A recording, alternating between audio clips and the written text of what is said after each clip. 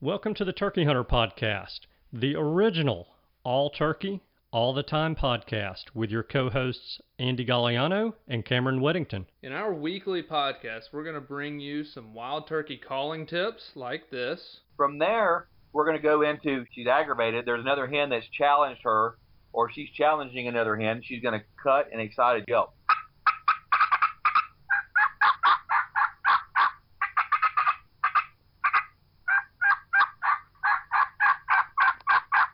Advice from old pro turkey hunters like this. The turkeys typically don't like, I think, more times than not, to travel in an easterly direction into the sun first thing in the morning, especially after he gets up. It's a blinding thing. It's just like you. It's hard for you to see into the sun. Mm-hmm. So if I have a choice, I'm going to try to make it so that I'm going to be on the west side in the morning, east side in the afternoon of a turkey. Exciting live hunts like this. Holy crap, they're coming.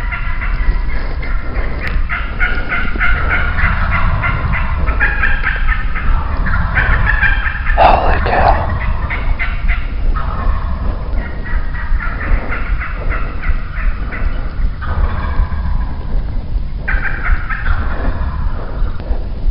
Oh, God.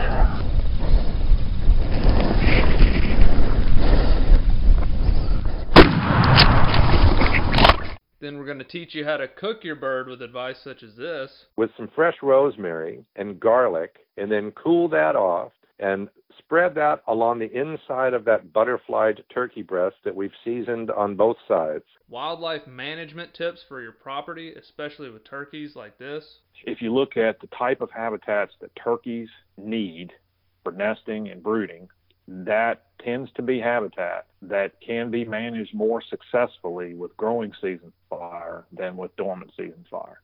And hopefully along the way, we'll get plenty of these. Well, on November the 28th of 1953, I was hatched. When I popped out of my mom and the baby doctor spanked me on the bottom, I went, ow!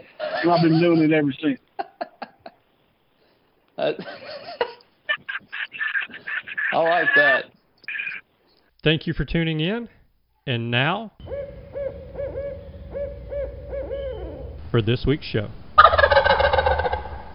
Hello and welcome back to this week's episode of the Turkey Hunter Podcast. You are listening to episode number 309, Talking Merriams with Donald Devereaux Jarrett. And I am your co-host and the guy who went on a dove hunt, I'm using air quotes, this past weekend. And I'm your co-host and the guy who's not first.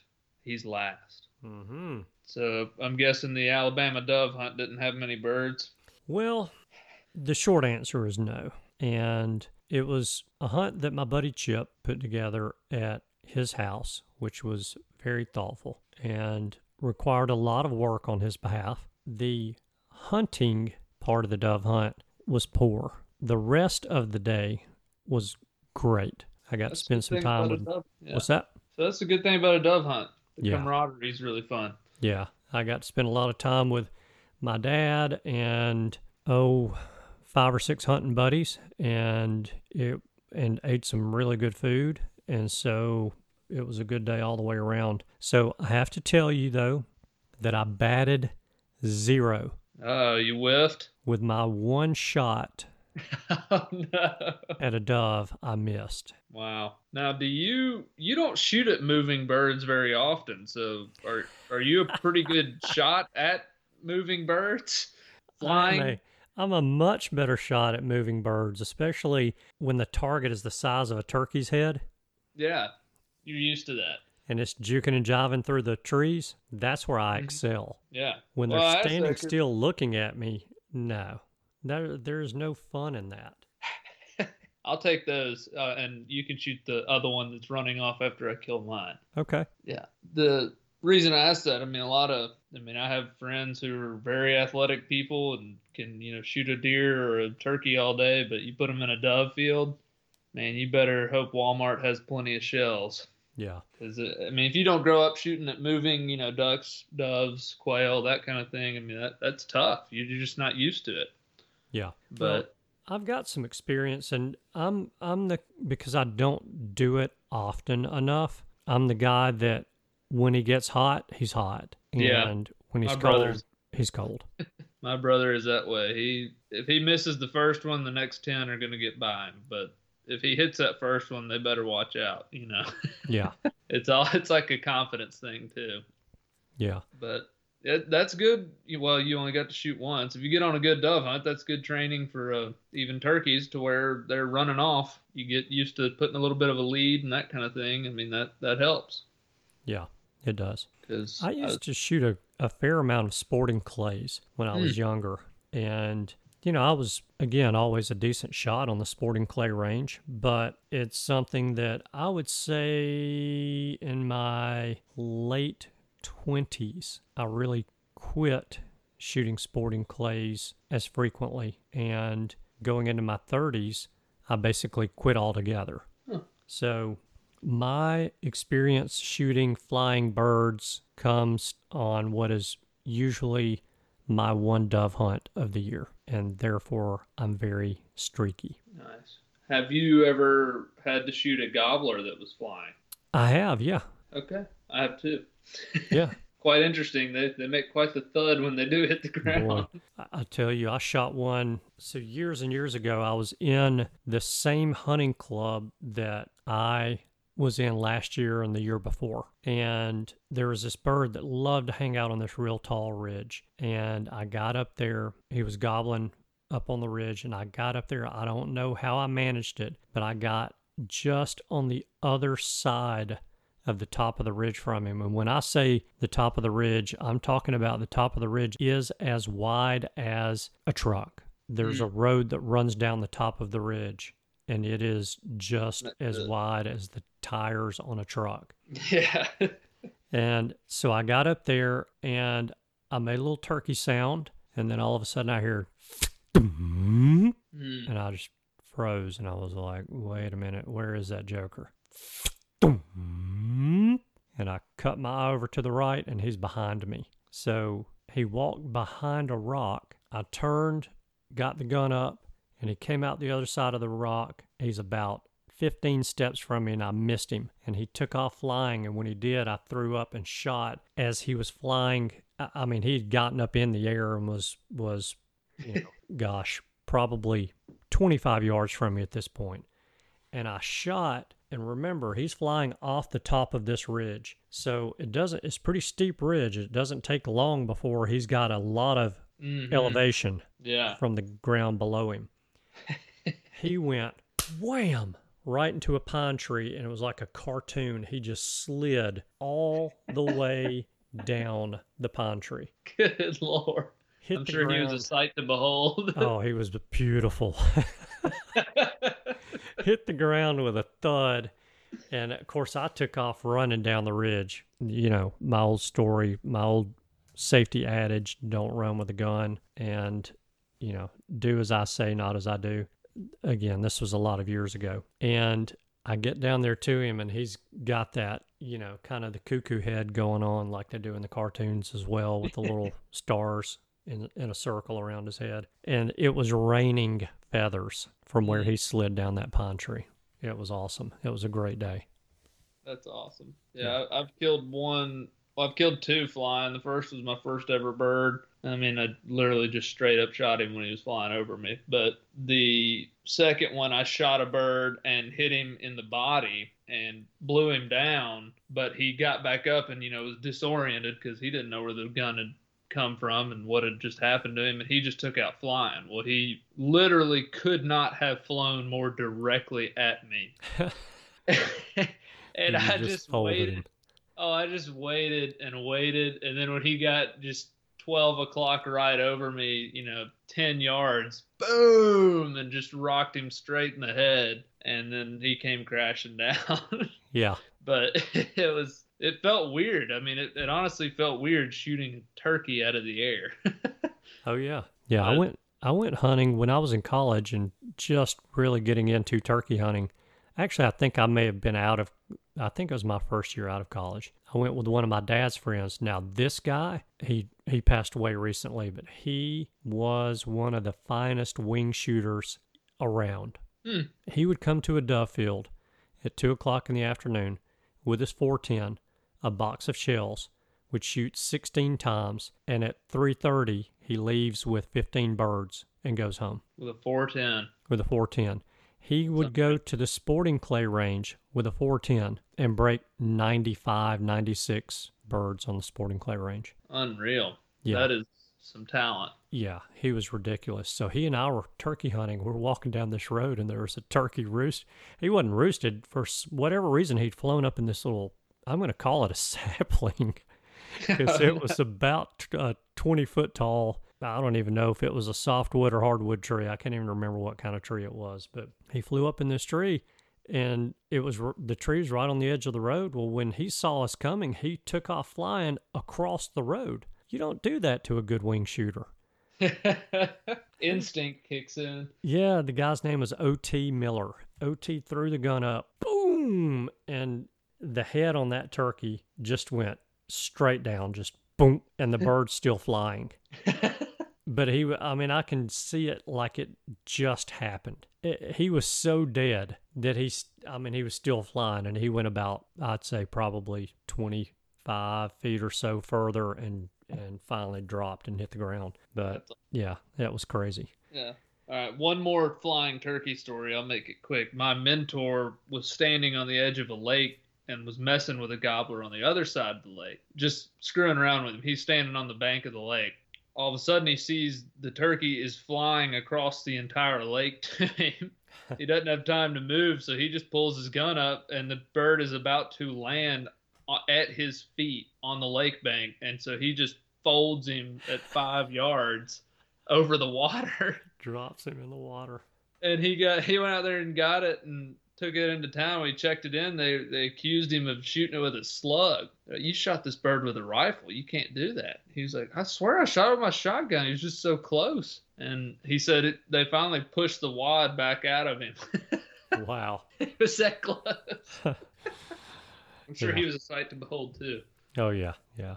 But I anyway. shot one at very close distance like that, and yeah, the entire wad with all the shot in it went through his head. It did look like he was shot with a slug.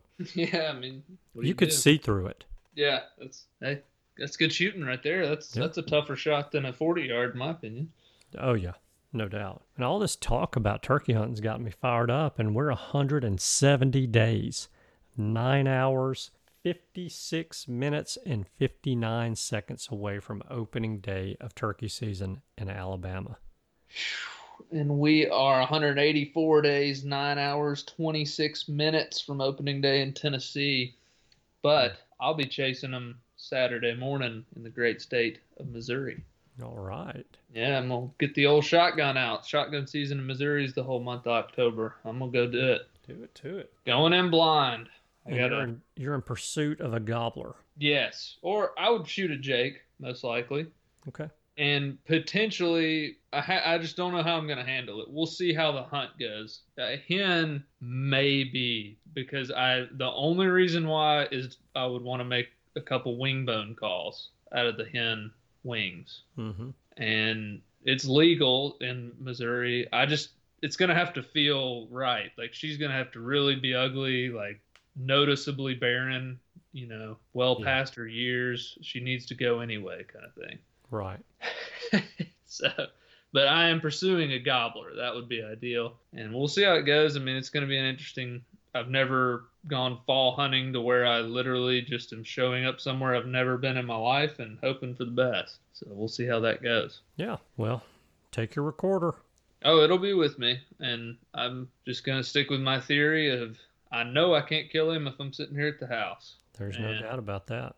If I'm sitting on a tree calling somewhere in Missouri, there's a much higher chance of a gobbler accidentally walking by. So yeah, that's what I'm gonna do. But in reference to the guy who's last, I came in 4th in the NWTF recipe contest. If you ain't first, you're last. But we called it the Pheasant Feta Burger 1, I believe.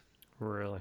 Yeah, Just that's hard to beat pheasant. Yeah, especially in burger form with some fat in there. I mean, that's got to be a really good recipe. I probably will try that recipe with turkey meat, personally. Yeah. and I bet it's going to be very good. Now, had I submitted my firecracker meatball recipe, not only would I have won, they would have most likely hired me as chef for the NWTF because I'm telling you, my turkey meatballs are on another level. But yes, my biryani got fourth, and I got a really nice prize package from NWTF. They were very generous with it. So, well, that's cool. Yeah, I got like a really nice Stone River knife set, like kitchen ceramic knives. Yeah. And then I got a big like butcher's knife with the NWTF logo on it. And then I got 2 more ceramic knives, a box call, a mouth call, a couple hats, a flashlight that also charges your cell phone. I thought that was pretty neat. That's cool. And a bottle opener. I think that's about it. But it was a nice package. So I'm hoping my biryani recipe spreads good joy throughout the world now. And that recipe is on the NWTF website now? I'm not sure if they've posted yet. The guy who cooked them all posted, and so that's why I'm saying it now, because obviously the cat's out of the bag, but they told us not to say anything. I've known for a couple weeks now, but I was waiting for somebody on their end to post something about it. I didn't want to be the one that ruined it or something, so. But I haven't seen anything on the NWTF website or anywhere like that, but you can find that recipe, the wild turkey biryani, on my Instagram page if anybody's interested in cooking it. It's from about a couple months ago, or maybe a month ago. And it's a good one. It's very good. Yeah. I'll be getting that recipe and cooking that. Yeah. So I'm looking forward to trying that one. I'm going to kill us a fall gobbler, and I'll bring him down there to Alabama, and we'll cook him up. You do that, and I'll have the bourbon ready. This sounds like a plan. Well, it's going on the show, so I can't take it back at this point.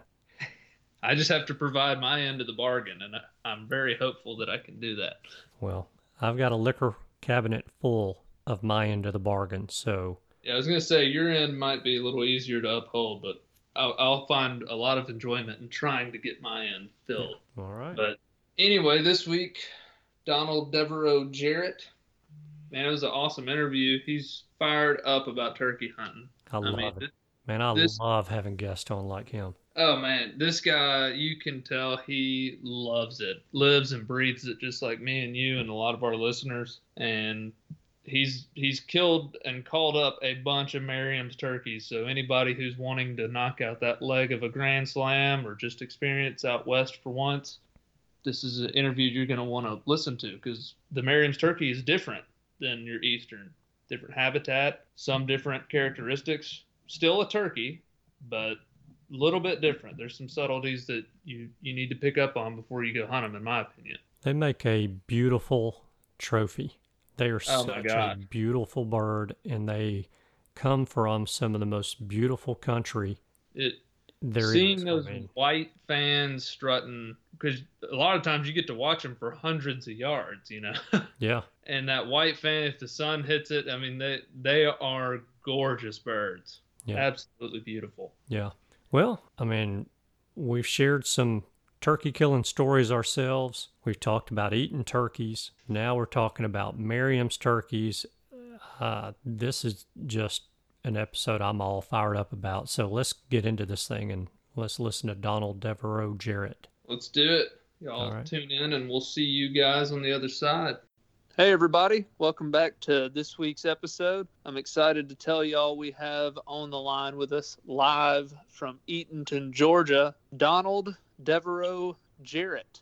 Some of you may know him as the author of Compositions of a Sickness, a book that I recently posted about and finished reading. And I'm really excited to have him come on the podcast tonight after getting to read his book. I feel like I already have shared some hunts with you.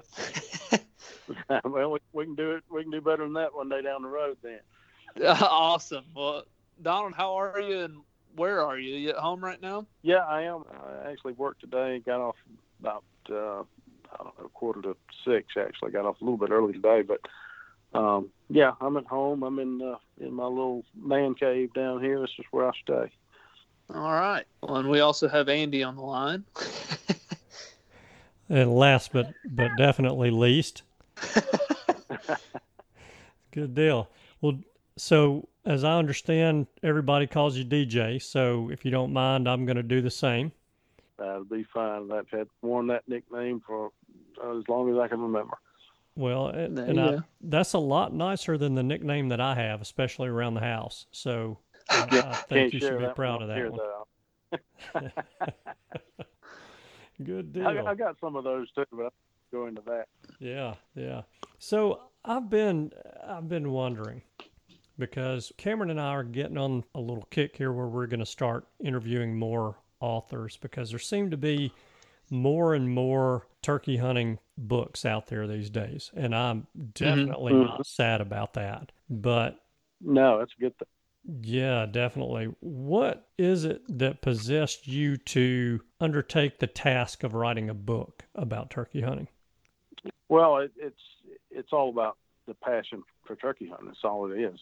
It started many years ago when I started turkey hunting. I decided I was going to just do a journal, just kind of keep up with things, because I just fell in love with it right away. And so I started doing that, and I was just sitting there one day in the off season, probably this time of year, dreaming about turkey hunting, and I picked it up and I was thumbing through it, and I thought, this is some really dry, boring. It was just stats, So I'm going to start writing it in story form, and I did that. And sometime later, way down the road, a friend of mine was over at my house, and he saw these tablets that I was just handwriting this stuff. I don't even have a computer at the time. And he said, "What's that?" I said, "That's a turkey book." I'm just joking around, He said, "Your turkey book?" I said, "Yeah." He said, "Can I read it?" I said, "If you can read the writing, you can. Have at it." So he took it home with it. Long story short, he read it, his mother read it, his dad read it, and one of his brothers read it. And I finally got it back like a month later. And he said, "Mom said when you get that published, she wants a copy." I said, "I'm not getting that published. That's junk, man." I said, "That's just personal junk. That's nothing. Nobody's going to read that." She said, "Get it published." I said, "Well, I'll look into it." And it was some year or two later. I was just finally had access to a computer, and I started Googling around, and I found this company this guy had out in Seattle, Washington. Because I thought at the time it was going to be one of these, you got to order 500 copies, and you'll never be able to. And as it turned out, it was a print on demand kind of thing, and I was able to get it going, and I just thought, well, it'll be great because I can give my kids a copy, give my parents a copy, my brothers, and a couple of friends, and that'll be it. And it went way beyond that, and a lot of people, as word spread around, I started selling copies here and selling copies there, and this was before social media, so I didn't really have a way to.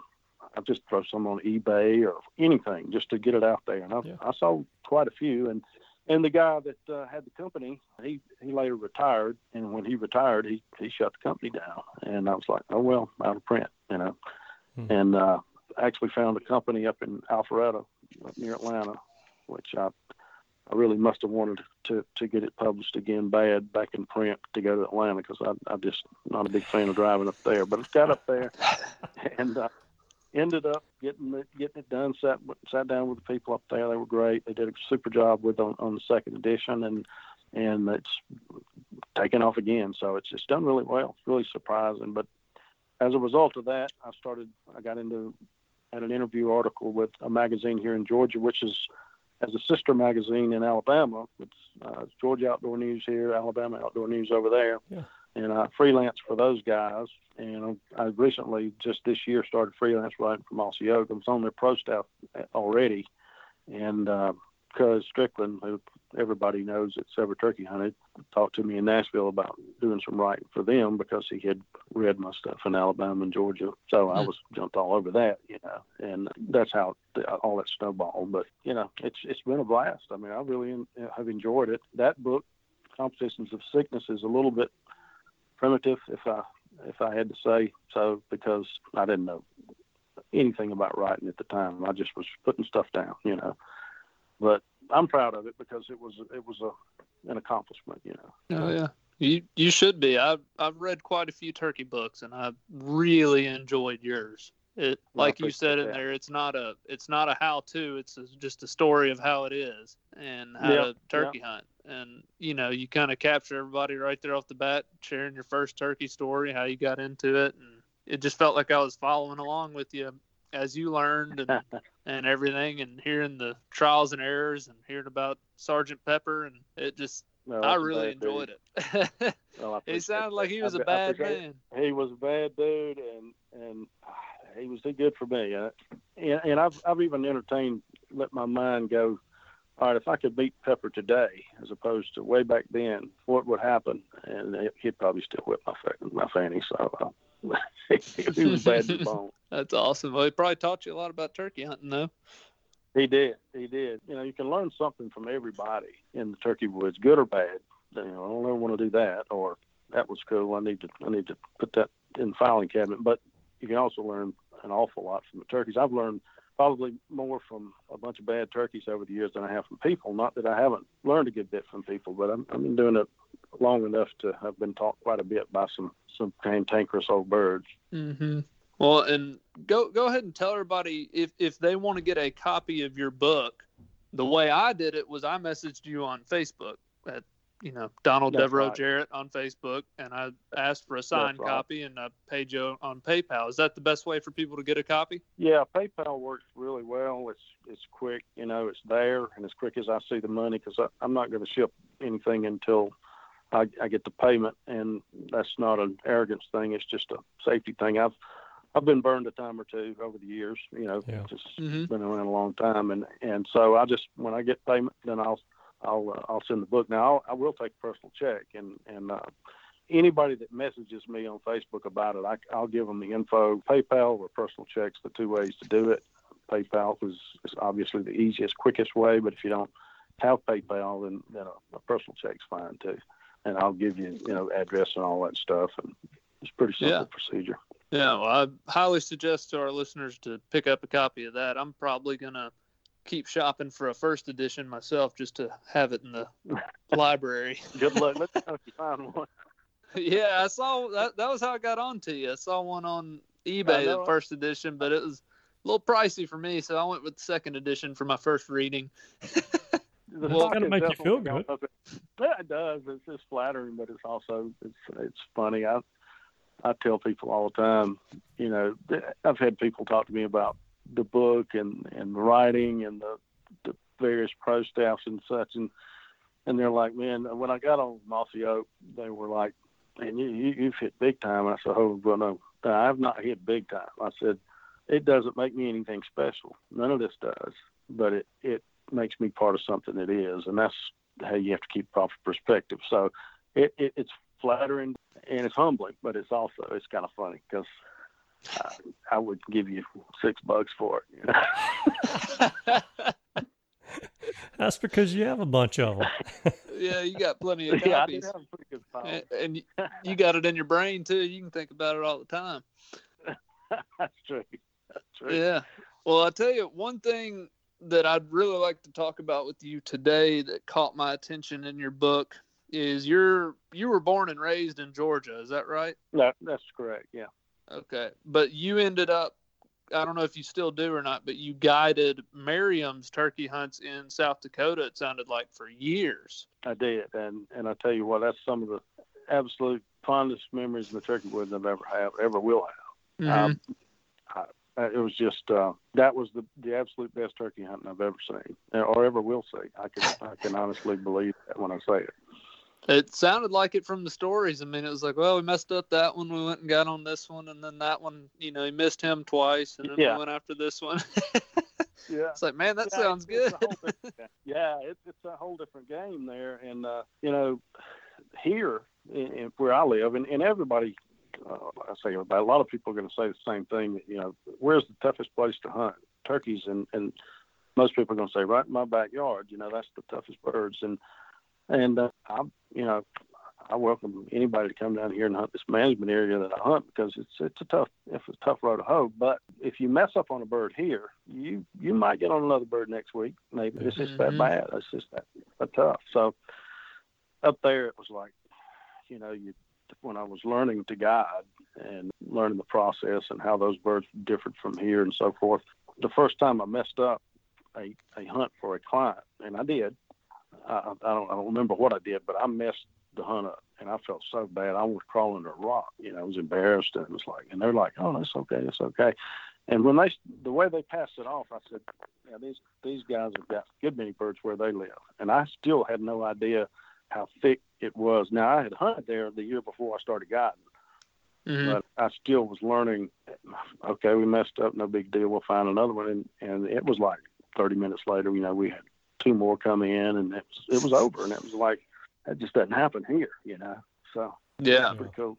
Well, that kind of concept kind of reached out to me because, a lot of people who live around here that hunt Easterns and stuff all the time, they dream of going out west and getting that white fan Merriam's. Sure. And, Yep. Part of the Grand Slam. And even if you're not even doing the Grand Slam, it's just that white fan. Everybody wants one of those, Sure.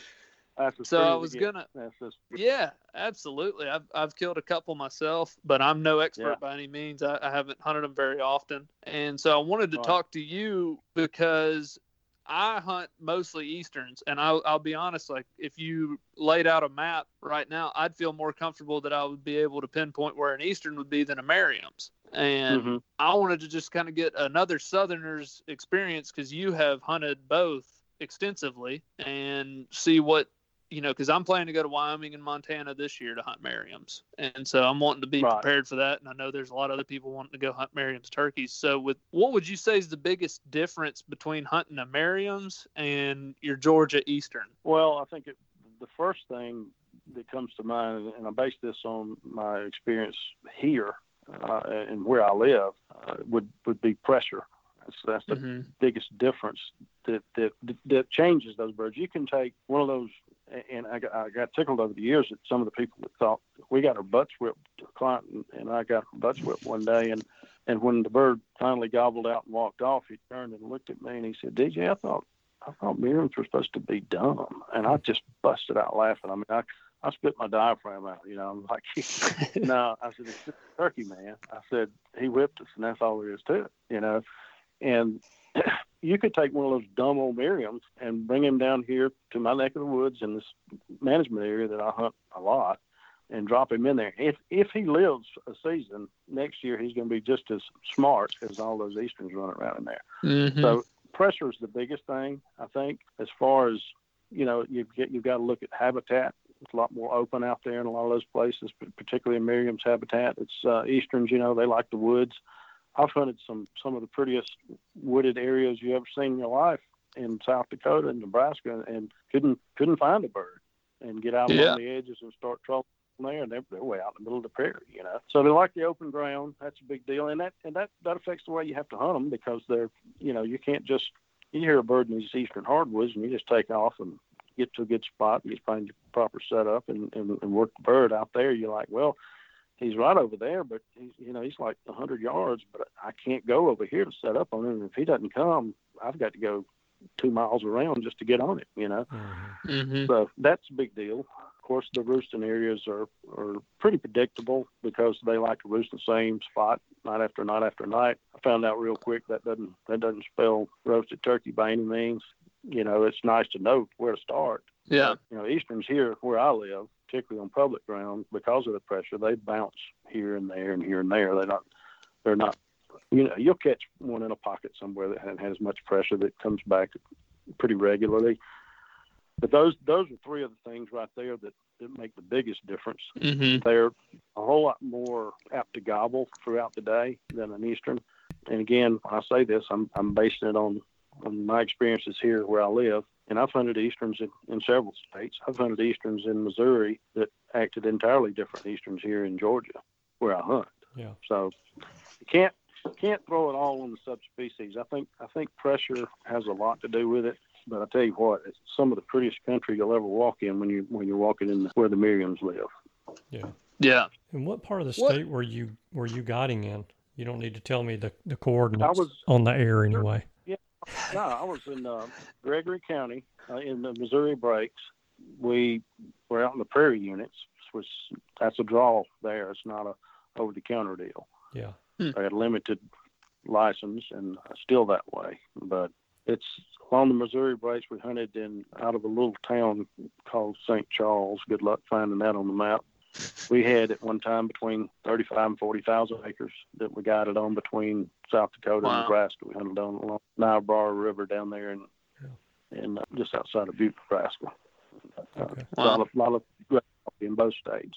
Yeah. I'll say when I hunted Merriam's, I had good success early morning and good success late evening. But I hunt all day when I go, and I couldn't find them midday. Like you said, they disappear Really? out into the prairie. They do. I was wondering, do you have like a strategy that seemed to work for you midday with Merriam's? Like is there habitat to kind of look for? Because when I would stick to those creek bottoms, they were gone till roost time, and then here they come back, yodeling over the hill and coming down there. Right. But Well, I couldn't think find them what you midday. have to- yeah, they can be tough to find, but now when you do, you need to file that away because they're habitual birds. Now, a Merriam's, you have to keep in mind when they hit the ground in the morning, they've got somewhere to be, and that Yeah. place Oh, that yeah. they want to be is right back by dark. So they're going to make a big, wide, trolling circle somewhere. Finding that somewhere is the key. But from the guiding experiences where I was for Merriam's, we were in the woods all day too. So we covered so many miles for so many days for so many years that we became, we know these birds in this area like to go here in this kind of type of day. It's about putting in a lot of time. Now, for the people that are going out to do it yourself hunt out, just going to Merriam's habitat, where do I go? Well, that varies, of course, from the prairie to the Black Hills, for example, in South Dakota, two different kinds of hunts. You've just got to depends on what the weather's doing a lot, but we did find them in our creek bottoms a lot when the weather dictated that that's where they were going to be. If it got really super hot, and when I say super hot, South Dakota is one of the most roller coaster ride of temperatures you'll ever see.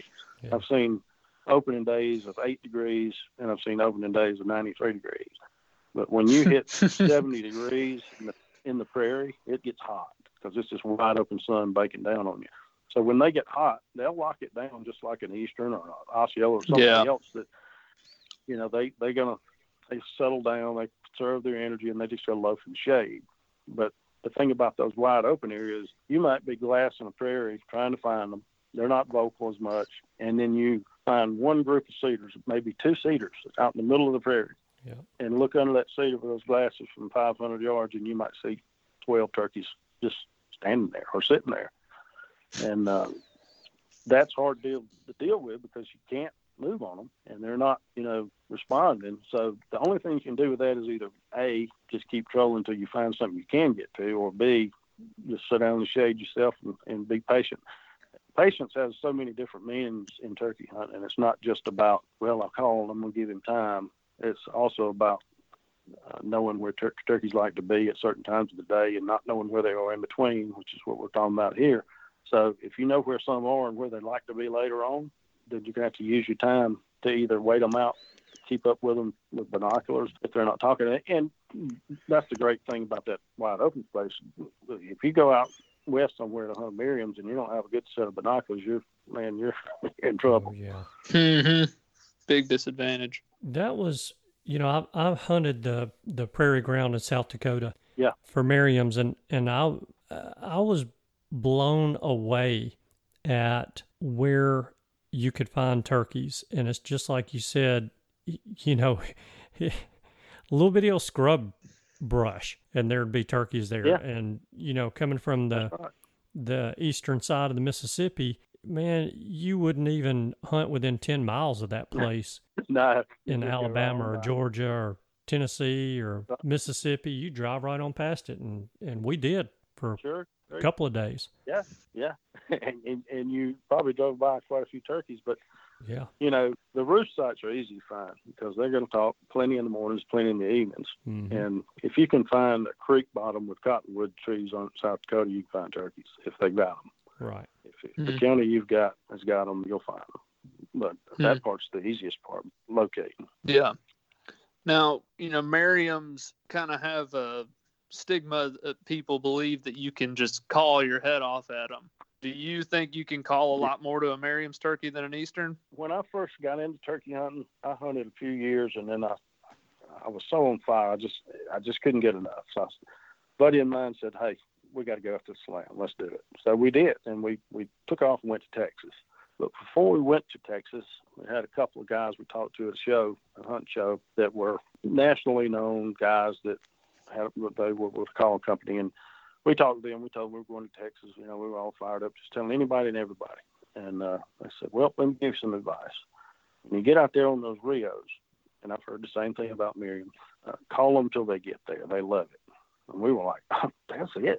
That's what we want. That's perfect. So I like this plan. Yeah, but we found out, thankfully, in Texas before we ever went to South Dakota, because we went, first leg was, of course, here, and then we went to Texas. We did well, and then next year with South Dakota.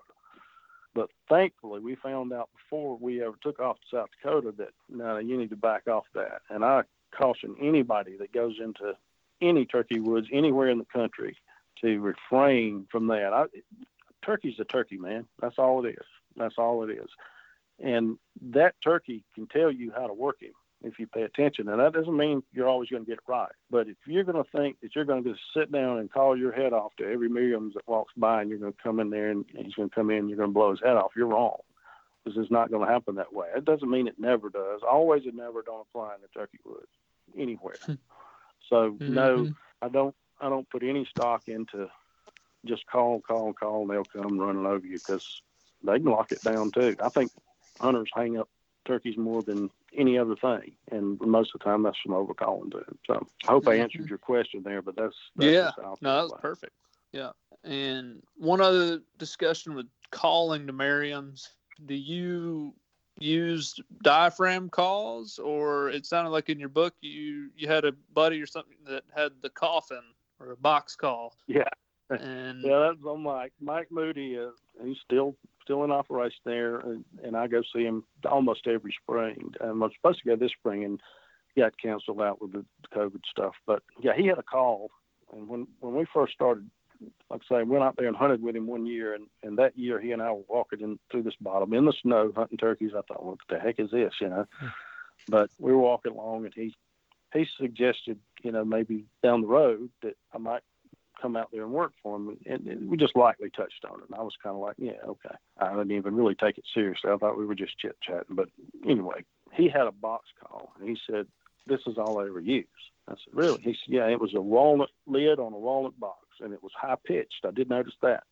He said, yeah, they don't like diaphragms out here. And I kind of thought, that's odd, Not that I'm going to win a Grand National, but I was decent enough at the time still, already at that point that I felt confident in it, which is the main thing with any call you use anyway. Mm-hmm. So I couldn't wait to prove him wrong. And when I went out there, I had been home probably a week, and he called and said, hey, come up and guide for me next year. And I was like, yeah, absolutely. So I did. And I couldn't wait to prove him wrong, to go, nah, this I can call him with this. And it wasn't an arrogance thing. It was a point-proving thing. And Mike has killed, I don't know how many turkeys, and when I say he's killed, I'm talking about calling up for other people, over the years. But he's a friction guy because he can't run a diaphragm. Mm-hmm. And I like the versatility of being able to use different things. Now, when I first started out, I had an egotistical thing that you're not. It's kind of like saying, well, you're not a true deer hunter unless you bow hunt. Come on, man. It's the same thing with turkeys. It don't matter what you call them up with. In fact, I find it more rewarding to use different things. And I got this one with a tube. I got this one with a trumpet. I got this one with a wing bone. So the more the merrier to me now. I didn't used to be that way. 95% of the turkeys I called up were with a diaphragm, or they just didn't die. And I like, man, you need to get over this. And then I did. And when I did, I started killing more turkeys, for one. I ended up, I killed a bunch of Miriams with diaphragms because I just like a diaphragm. I like my hands free. And, of course, when you're guiding, you don't have to shoot anyway. So it didn't really matter. They do love a box call out there, particularly high-pitched, clear stuff. I used a Quaker Boy Grand Old Master when I first started guiding out there, and it had a cherry lid on a poplar box, high pitched, and they ate it up. I mean, it was and learning how to call them too is a little different out there than what you call Eastern. I think it is. The cadence is a little quicker. Those hens are a little faster when they yelp, and a little higher pitch most of the time. But I tell you what, sometimes when you're not getting it to happen, and you throw one of those with Aspie nasty diaphragms in there, it can make a difference. Yeah, I was going to ask why you think it is that the Merriams seem to respond to those higher pitch calls a little bit better. Is it because they carry further, you think, or is it because the hens, it more closely resembles the hens generally? I think it's the latter. Okay. I think it's the latter. I think it's just that their natural tone. I think it's normal. It's natural. I would say that a higher pitch is going to carry a little further too. And of course, that's hunted out there in those wide open places too. And man, that that wind can get really bad. Right. So box calls, glass calls, that kind of stuff. A lot of people think that if they're using a diaphragm, it's the loudest thing they can use right there in their ears, and it's really not. It just doesn't carry. But the old box call and glass call are pretty nasty out there. Yeah. Yeah. Speaking of the wind out there, I know you've seen days like this, but one of the days that I hunted out there, it was about 34 degrees. The wind was blowing 50 miles an hour, and they had 60-mile-an-hour gusts. And I thought, oh, yeah. Why would you even say that there's 60-mile-an-hour gusts? Just say the wind's blowing 60, because there's not really a difference between 50 and 60. It'll still rip the door off of your vehicle. Well, we had a day just like you're talking about one time, and that was the worst I'd ever seen it. It was blowing steadily at 60 and gusting to 80, and you could lean on it. You could just lean up against it. It'd hold you up. It's the craziest thing ever. And we tell every one of our clients, please hold on to the truck door when you get out. Don't let go of it. Absolutely. And lo and behold, one of our guides let go of the truck door, and it's flung it all the way around to the front fender. I mean, it just ruined it, So it can get pretty rough. But now it's funny. It's funny you watch one of those old gobblers when it's not blowing that hard, of course. But when he's walking around out there in that open prairie and the wind's blowing hard, and his fan's blowing all up over on top of his head while he's trying to strut, that's pretty comical. But well, we did end up killing a bird that day, but it was not your textbook turkey hunt. I'm sure it wasn't. It's hard to make one like that. Oh man. Yeah, it's a pretty place out there, and something it is. I think everyone should go and experience, even if they're not into getting a Grand Slam. It's totally different. Yeah, and it is exactly what you said, DJ. It is just absolutely beautiful country. It is, and we're just a little speck where we sit. Right. In Tennessee and Alabama, Georgia, we're just a little bitty tiny speck of this big old place, and there's a lot of great places to hunt. People ask me a lot of times, they'll go, "Hey man, you kill turkey at home. Why do you go way out to Texas? Why do you go to Oklahoma? Why do you go to Kansas? Why do you go to South Dakota?" It's not about just going out there for a different bird, which I do enjoy. It's about hunting different places and seeing the country, because we're here for just a little while. You're right about that. Mm-hmm. Yeah. I know that one question that I get asked a lot is, in a 1 to 4 ranking, with the toughest being the 1 and 4 being the least toughest, would you rank the subspecies of turkeys and toughest to hunt? And that's not even really a fair question, because I've hunted Merriams and Easterns the most, and Osceolas and Rios the least. But if I had to say how I would rank them, naturally I'm going to rank my birds right here as the toughest. And I would still probably put up Osceola number 2, but Osceola is a tough bird, but look at his habitat. I mean, I'm not going to run around in that jungle down there running my mouth all day. With some of the stuff they got going on, they could eat them, So it'd be Easterns and Osceolas, and then I would probably rank Merriam's 3rd and Rios 4th. So, but I've had my fanny whipped by all 4 of them, and it hurts the same no matter where you stand. I totally agree with that. I've had mine whipped by a few Rios, and I hear people all the time saying, "Oh, I'd love to go to Texas and shoot one of those Rios down there. They gobble like crazy, and they just come running in." And I say, yeah, run on out there. Yeah, you go on. I mean, you'll get a suicidal bird out of any subspecies if you hunt them enough. I mean, It happens. Even I've killed suicidal birds right here on this management area that I talk about so tough. And I've had my fanny whipped in Texas and South Dakota and other states, and all of them. It's just turkey hunting. Yeah. I personally, I think the Eastern may be the hardest to kill, but I feel most comfortable hunting him because that's what I have most experience with. And so, sure, that makes sense. That was part of I'm wanting to learn more about the Merriam subspecies. I actually bought a book about Merriams that I'm going to read, and I figured somebody that had guided and called up as many Merriams as you had would be a good source of info. Well, hey, I'll talk about a Merriam's or any of them anytime you want. It's on here or anywhere else. I just, the biggest key for me once and this was where I turned the corner. When my first year of guiding in South Dakota and Nebraska, I was clueless as far as, number one, I didn't know that bird. Number two, I didn't know that terrain. And so I had to learn all those things. And, it was tough. I mean, all the clients killed birds except one. He went home because it started snowing so bad he couldn't. I mean, it was just pointless. We couldn't even be out there in it anymore. It got too deep.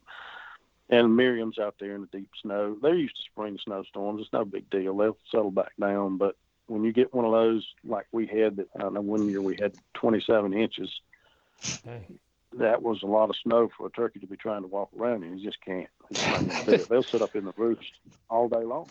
And they might fly down on the tree and go right back up. But once the thing that turned the corner for me on learning how to hunt Merriams and other birds as well was I quit labeling that bird. I didn't say, that's a Merriam's or that's a Rio or that's an Osceola. I think you're talking about intimidation. First time I went to Osceola all I heard was all the horror stories and, oh my gosh, the way I'm going to go there and kill a match with an Osceola. But the point was, when I stopped labeling them for what they were, I already knew what they were. They're Merriams, they're Easterns, they're Rios, Osceolas, whatever.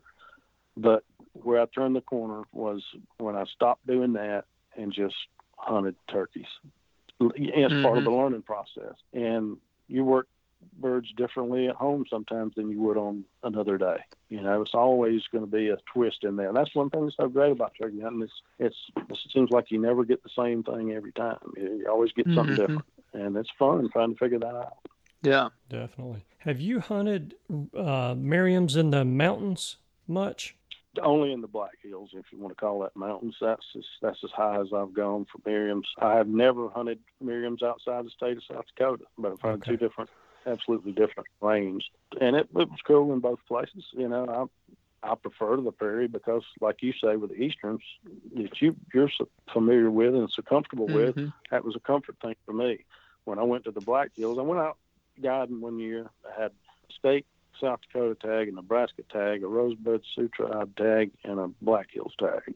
And I said, I'm going to fill every one of them. And I did. But when I went to South Dakota, when I went to the Black Hills, I was like, I don't know about this because it's big. It's big. It's just way different than what I'd been hunting on the prairie.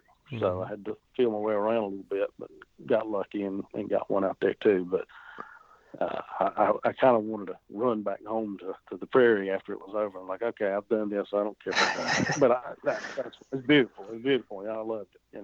Yeah, enjoyed it, but I'm going back where I like to hunt. Yeah, that's right. And down here you ride down the road and deer run out in front of it. Out there, elk were running out in front of it. It just kind of blew my mind. It's too much for this little country boy.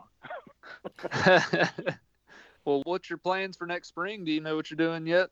I've got some tentative plans. The minute the season's over, it's time to start thinking about the next one. And and I say that sincerely because if you're really, really into it and love it, it never ends. And it's just it's downtime. Deer season coming up here. We're both seasons in now, and rifle season's coming in a few weeks here, and it's great. I mean, I grew up deer hunting. We didn't have any turkeys around here when I was a kid, but when I deer hunt now, it's more about just a few more days close to turkey season. It's just something to do until turkey season. So my downtimes I'm spent, trying to figure out where I'm going to be next spring, and I spend a lot of time writing and do shows and that kind of stuff. But I think right now my plan is to go to South Dakota and Nebraska.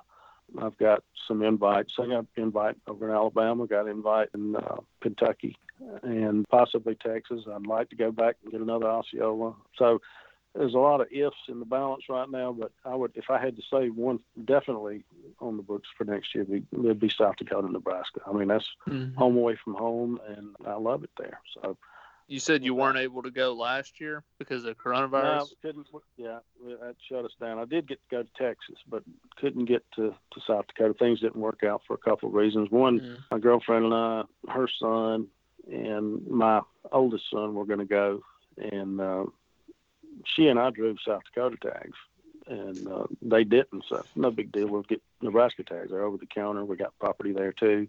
And before we got them, Nebraska shut down out-of-state sales. So that was that. Yeah. Well, yeah, it's been different. I'm going to pull a throwback on you, Andy, like you used to do, and ask Donald, could you share the story of your most recent successful turkey hunt with us and what made it a success? Sure, absolutely. Now, I'm gonna go with the traditional term of or meaning of success, and that's what we all talk about when we're pulling the trigger. I would like to add to that, though, that since I've grown up some, particularly in the turkey woods, I realize that it's not all, success doesn't necessarily mean that you walk out with one slung over your shoulder. But I do. That is why I got it. Don't get me wrong. I still love to bust that tater now. I do. But I think that was my trip in Texas. That's where I finished the season this year, and I killed a absolute magnum the first day we were there, and then the last morning we were there, had set up on a group of goblin Rios, and that's another thing that I'll add.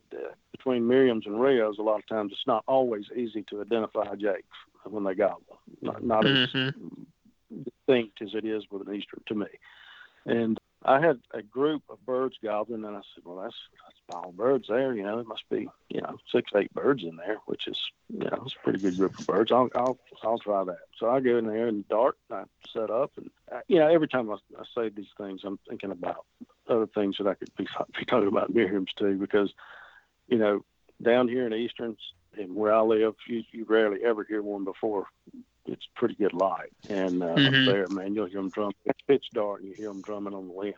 And that sound carries so far, and you're like, golly, man, he's right there. And when it gets daylight, you realize they're 75, 80 yards away, But so anyway, you got this group of birds. I set up on them, and when they flew down, it was pretty quick as it got just starting getting daylight. They started hitting the ground. I'm like, it's going to be over quick.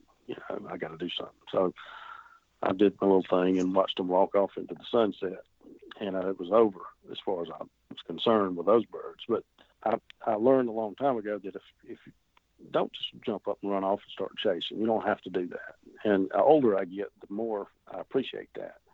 Now I can walk in front of the sun down in the turkey woods. That's just what I do. But I also have learned to kick back and let things happen before you start making decisions. So I would call thinking maybe there's a mature bird in the bunch, or maybe a mature bird around here somewhere. It was the year of the jake out there. They were everywhere. Well, here directly, I hear a bird gobble way back down on the river. He's several hundred yards away, and he gobbled. I said, he might hit the call. And, the more you hunt, the more you're able to tell a lot of times when a bird's hitting your call or not. Even in a group, you'll got actually answer your call. So I hear this bird gobble. Let me give him a second. I'll try him again, and I did. And he hit it. I said, that bird's answered, and I'm going to sit right here. And I just shifted around the tree, and within, 15 minutes max, he come bopping up the road full strut, and I shot him at 17 yards.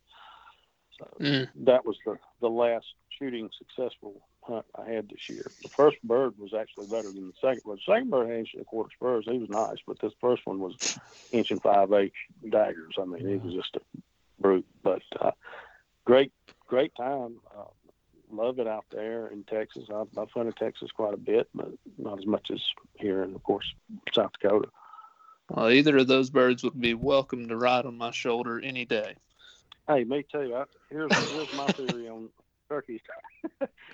On turkeys, if he's got a full fan and his beard's long, then I'm going to shoot him. I'm not going to, because I've rolled some birds over that I thought, it's going to be a 2-year-old bird probably, or whatever, He probably have 3/4 inch, maybe an inch of spurs, maybe, and get up there and he'll be a hoss. And I'm like, he didn't act like a hoss. And that's another thing where we try to determine how how this bird should act and this bird should act. Mm-hmm. And I called birds in South Dakota that came from a long way off and took their sweet time doing it. They weren't running. They weren't gobbling every step of the way. They took forever. And when they showed up, I'm like, this is going to be an old Mac Daddy here. And it'd be just a young bird, nothing special. Yeah. Of course, you'll have people that will argue, you can't judge birds' age by spurs. That's a myth. And I don't know. I'm not a biologist. Don't pretend to be. Mm-hmm. Yeah, I actually had 2 gobbling birds whoop me for 3 days in South Dakota, and I killed a couple other ones, but these same 2 beat me every day midday, and finally got them in the range, and I was like, oh, man, these are going to be Mac Daddies, 2 Jakes. That was a humbling experience. Isn't it? I just got whooped by 2 Merriam's Jakes for 3 days. Been there, done that too. Those are the ones you want to teach a lesson to. Yeah, I mean, you do. I want to go back next year. Now, I'm just not. I don't want to shoot any more Jakes. I've shot Jakes in my life, and I'm not going to sit here and go, "Oh, I'll never shoot a Jake." I have shot Jakes. Sure. It's been a long, long time, but I just don't want to shoot a Jake. It's kind of like shooting a spike to me. I just don't want to. But now with the turkeys, the great thing is you don't have to wait till he's mature for 3 or 4 years. You can get him next year if he's around. If you're lucky enough to run up on the same bird and get him, then you got you back real quick. Yeah. Very good. Well, DJ, I've got to tell you, I've enjoyed this. I don't know if Cameron's got any other questions for you, but this has been a lot of fun. And I've killed several Merriams, but don't have anywhere near the experience that you got with them, and this was a great conversation for me, and I picked up quite a few things from you, and I appreciate that. Right. Hey, I appreciate y'all having me, and I would like to reiterate that I don't profess to be a master turkey hunter. I don't think there's such a thing. I think the only master in the turkey woods is doing the gobbling. But I do try to learn something every year, and it's pretty neat when you recognize something that I didn't even know that. I never thought of that, and that can happen anywhere, anytime. I wish that I could have bundled up all those years, and I am working on a book currently about the guiding experiences, just that time in South Dakota. Yeah. When it'll be out, I'm not sure. I'd like to have it ready for next winter, next spring. But and if I do, I'll certainly let y'all know. But if I could take those times up and show you what it was then, now it's still good. It's still better than just about anywhere you're gonna hunt Merriams. I promise you that. And I'm just speaking about where I was, and I'm speaking about my own experiences. I'm not bashing anybody else's place and saying we're better than y'all and all that stuff. But this place was the absolutely most incredible thing I've ever seen. I've never seen anything like it, and I say that full well knowing that. No wonder you killed so many birds out there. Anybody could. Well, maybe so. I don't know. But the point is, when you pull up on and this was my first year guiding, Mike Moody is the outfitter that I work for. He said, I got a surprise for you in the morning. As being a buddy of mine went back, the same guy that hunted with me the year before, he asked us to come out. And the other guy did it one year and said, I don't want to do that anymore. Because guiding is one of the toughest jobs I've ever had. Physically demanding, day in, day out, miles upon miles. I was doing it 6 weeks at the time. So I never got tired of it. I got tired, but I didn't get tired of it. But anyway, he took us out the first morning. This was before any hunters were to come in a few days later. We were getting things ready. We went to this draw, and you could see the Missouri River off in the distance. It was just gorgeous, watching the sun come. But anyway, we're sitting there in the truck on this little knob looking over this draw, and it was a cattle farm, which is zillion out there, which is one reason that explains so many birds in such a concentrated area. But as it started getting closer to daylight, I could look down in this draw, and I saw all these dark forms, but my brain couldn't. There's no way my brain was going to tell me that was turkeys, because I would have said my brain's lying. There's no way. There's no such thing. No way that amount of birds could be in one draw. And as it got a little bit lighter, I could have sworn I saw a couple of them move. I'm like, what? It looked like grapes hanging there, just big blobs, And it still wasn't daylight. He goes, DJ, stick your head out the window and do a locator. And I hit about 3 notes of a barn owl, and that whole bottom erupted. And it was like somebody had a bucket, and they were just pouring gobbles out of it, and it rolled all the way down to the other end of the draw. And when the last one on the end gobbled, the one at the front would gobble at the other end, and it rolled through again. And I mean, my mouth just hit my chest. I mean, I was like, you got to be kidding. And that all that was a winter flock still together that had used that cattle farm as their feeding area. But it was deafening. I mean, it was just, I saw turkeys fighting, I saw them breeding, I saw them doing things I'd never seen them do. And we just sat there in the truck and watched them. I said, they're not afraid of the truck. He said, no. He said, as long as you don't open that door. He said, if you open that door, this draw will empty in about 5 minutes. It's gone. You won't even hear a turkey. He said, they're used to seeing these farmers in and out of here with tractors and trucks all the time, so just sit tight. Which I wasn't going to get out anyway. I mean, it was 13, 14 gobblers walked by right full truck, right in front of the truck at 30 yards. You know, I'm like, I just couldn't get my head around it for the longest time. Mm-hmm. But when they scattered out, as beautiful as that was, and they scattered out all over the prairie, and you started hearing a group over here and a group over there and a group every direction. And that's why if you messed up, you just kept plugging away, and you were going to run up on another bird somewhere. And that was just one draw. That wasn't our whole ranch. We had our ranch. Somebody asked me a week or two ago, talking about South Dakota, and they said, how many roost areas do you think was on just the ranch part where the lodge was? We had a 16,000 acre ranch, but like I said, we had 35 to 40,000 total acres. But just on that ranch alone, on that 16,000 acres, how many roost areas do you think you could name off the top of your head? I sat there for a few minutes. I said, probably about 17 different roosts. And when I say roost now, I'm not saying, well, there's 2 down there on that creek over there, and there's a couple down at the southeast corner. I'm talking about, okay, there's probably 15 birds there. You got to where you could just quick judge them, you know. That sounds like this could be. And it's easy to get fooled. You know, you can go, that sounds like, you hear clients do it all the time. There must be 50 birds in there. No, there's not 50, but there could possibly be 17, 18 birds in there. That would work for me. Yeah, and it did over and over and over and over. And we didn't overhunt it. We protected it. We didn't hunt clients back to back to back on the same spot and all that kind of stuff. But the coolest thing, or one of the coolest things, was when you take somebody that was upper echelon of turkey hunting. You know, well, for instance, because Strickland came out and hunted with us one year with Mossy Oak doing a Hunting the Country show, and he told me, he said, DJ, that's the dangest thing I've ever seen in my life. And that made me feel good, because I knew I was hunting some of the best territory there was. When somebody like that who's been around and hunted as many places as he has to say something like that was a huge compliment, you know. Right. Mm. Yeah, that's awesome. That's Very the experience that a lot of people don't get to have. Yeah. Yeah, and I'm very blessed for that. I know that for a fact. That's not something that a lot of people ever get to experience. So I'm very thankful for it too. And I know I'm just running on. I told you today, Cam. I said, hey, you start talking about turkeys and up can of worms off, you'll be telling me, man, I got to go.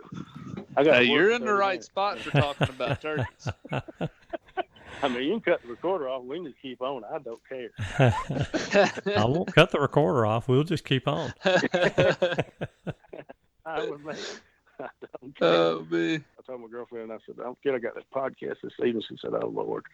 She knew exactly what that meant. She said, I'll see you tomorrow. But she's cool with it. I mean, she loves turkey hunting too. And she's like, I'll see you tomorrow. I said, yeah. Anyway, what were you about to ask me? Your buddy Mike up there, he's still doing guided hunts on that ranch? Yeah, absolutely. We got good ground. We just don't have as much as we used to. Mike is, gosh, he's got to be pushing 70 now. Now, when I say that, don't picture this old man running around with a cane. Mike can still go, and he's good, and he can put you in birds, and I mean, he knows what he's doing. Been doing it a long time, but he's still got the operation there.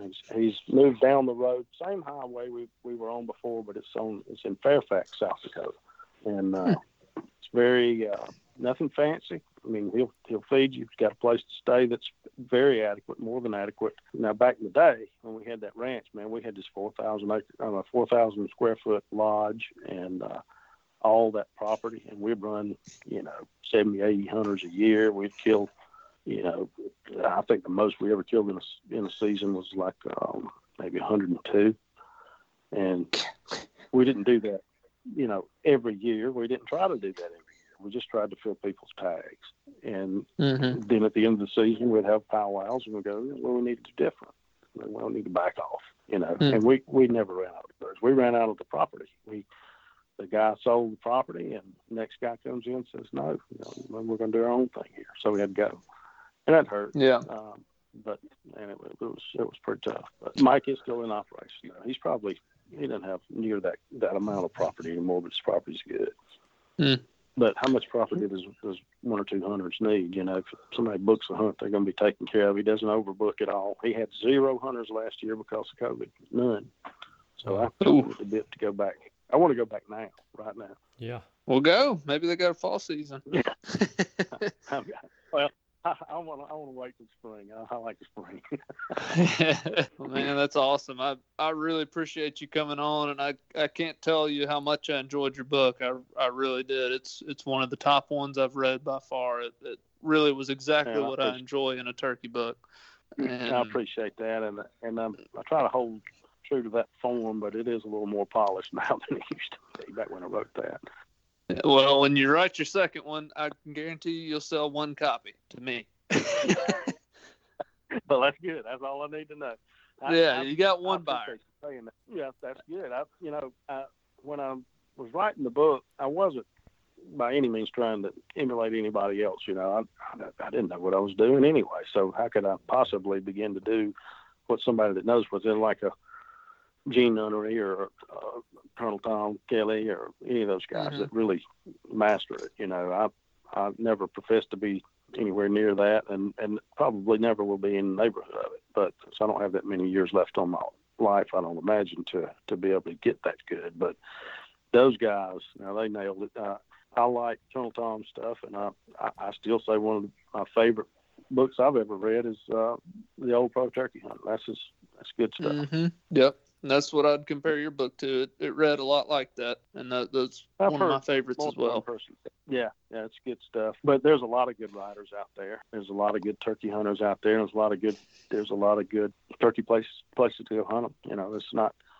I don't think in any of the stuff that I do or that we do as outdoorsmen should be about bashing anybody else's. You know, it's just about finding the good you can in it and leaving it better than you found it. So. You know, we got, I don't know if y'all got kids and all that. I'm pretty sure you knew that I did by now, but mine are all grown and gone. But man, that's fun times teaching those kids and passing it on down. So we got to. Yeah, absolutely. Yeah. Well, Donald, thank you so much again. I know we could definitely talk to you for a long time. We may have to get you back on here before you release your second book for round 2. No, definitely.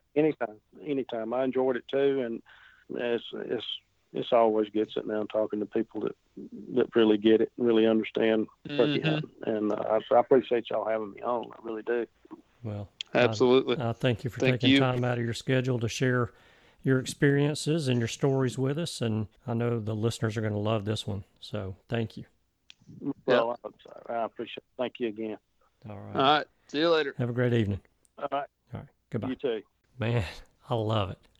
I said it before the interview. I love it. I love having guests on like him. Oh yeah, I'm so fired up about going back out west now.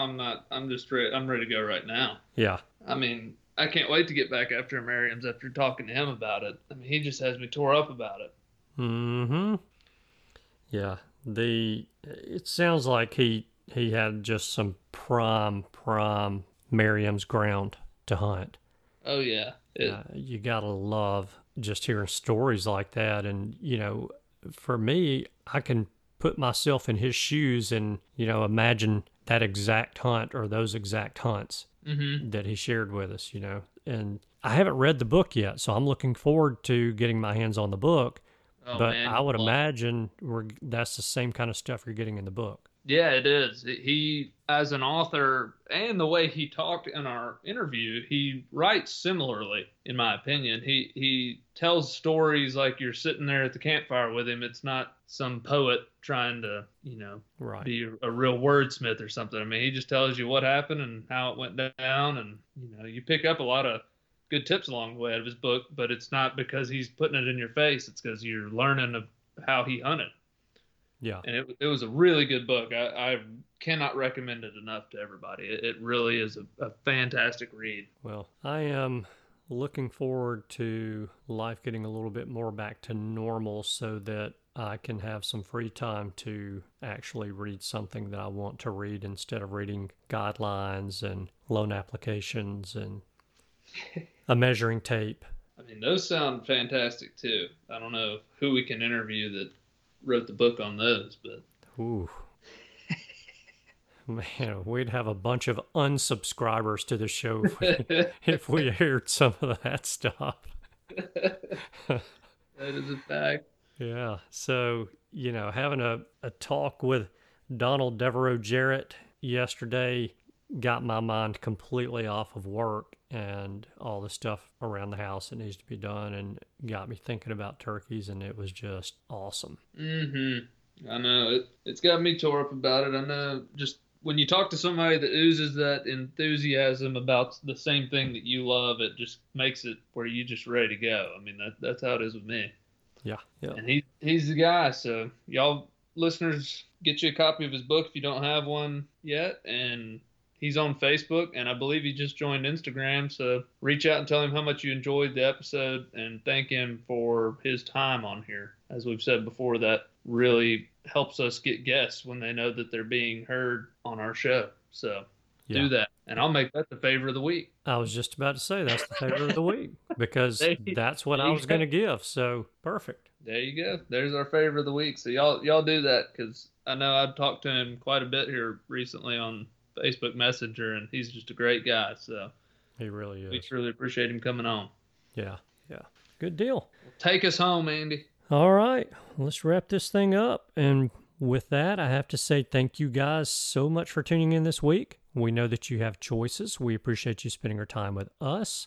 We hope you have a wonderful week, and we look forward to seeing you again next week. Goodbye. Goodbye. Thanks for tuning in. You were just listening to the Turkey Hunter podcast. If you enjoyed the show, please go on over to iTunes and leave a 5-star review. And make sure to head over to www.iamturkeyhunting.com to subscribe for free turkey hunting tips, tactics, strategies, and product reviews to help you have a more successful turkey season. And stay tuned for upcoming episodes on hunting afternoon birds, how to film your hunt, and the breeding cycle of hens, as well as some guest interviews. Thanks again for listening. We know your time is valuable, and we appreciate you sharing some of it with us. See you next week.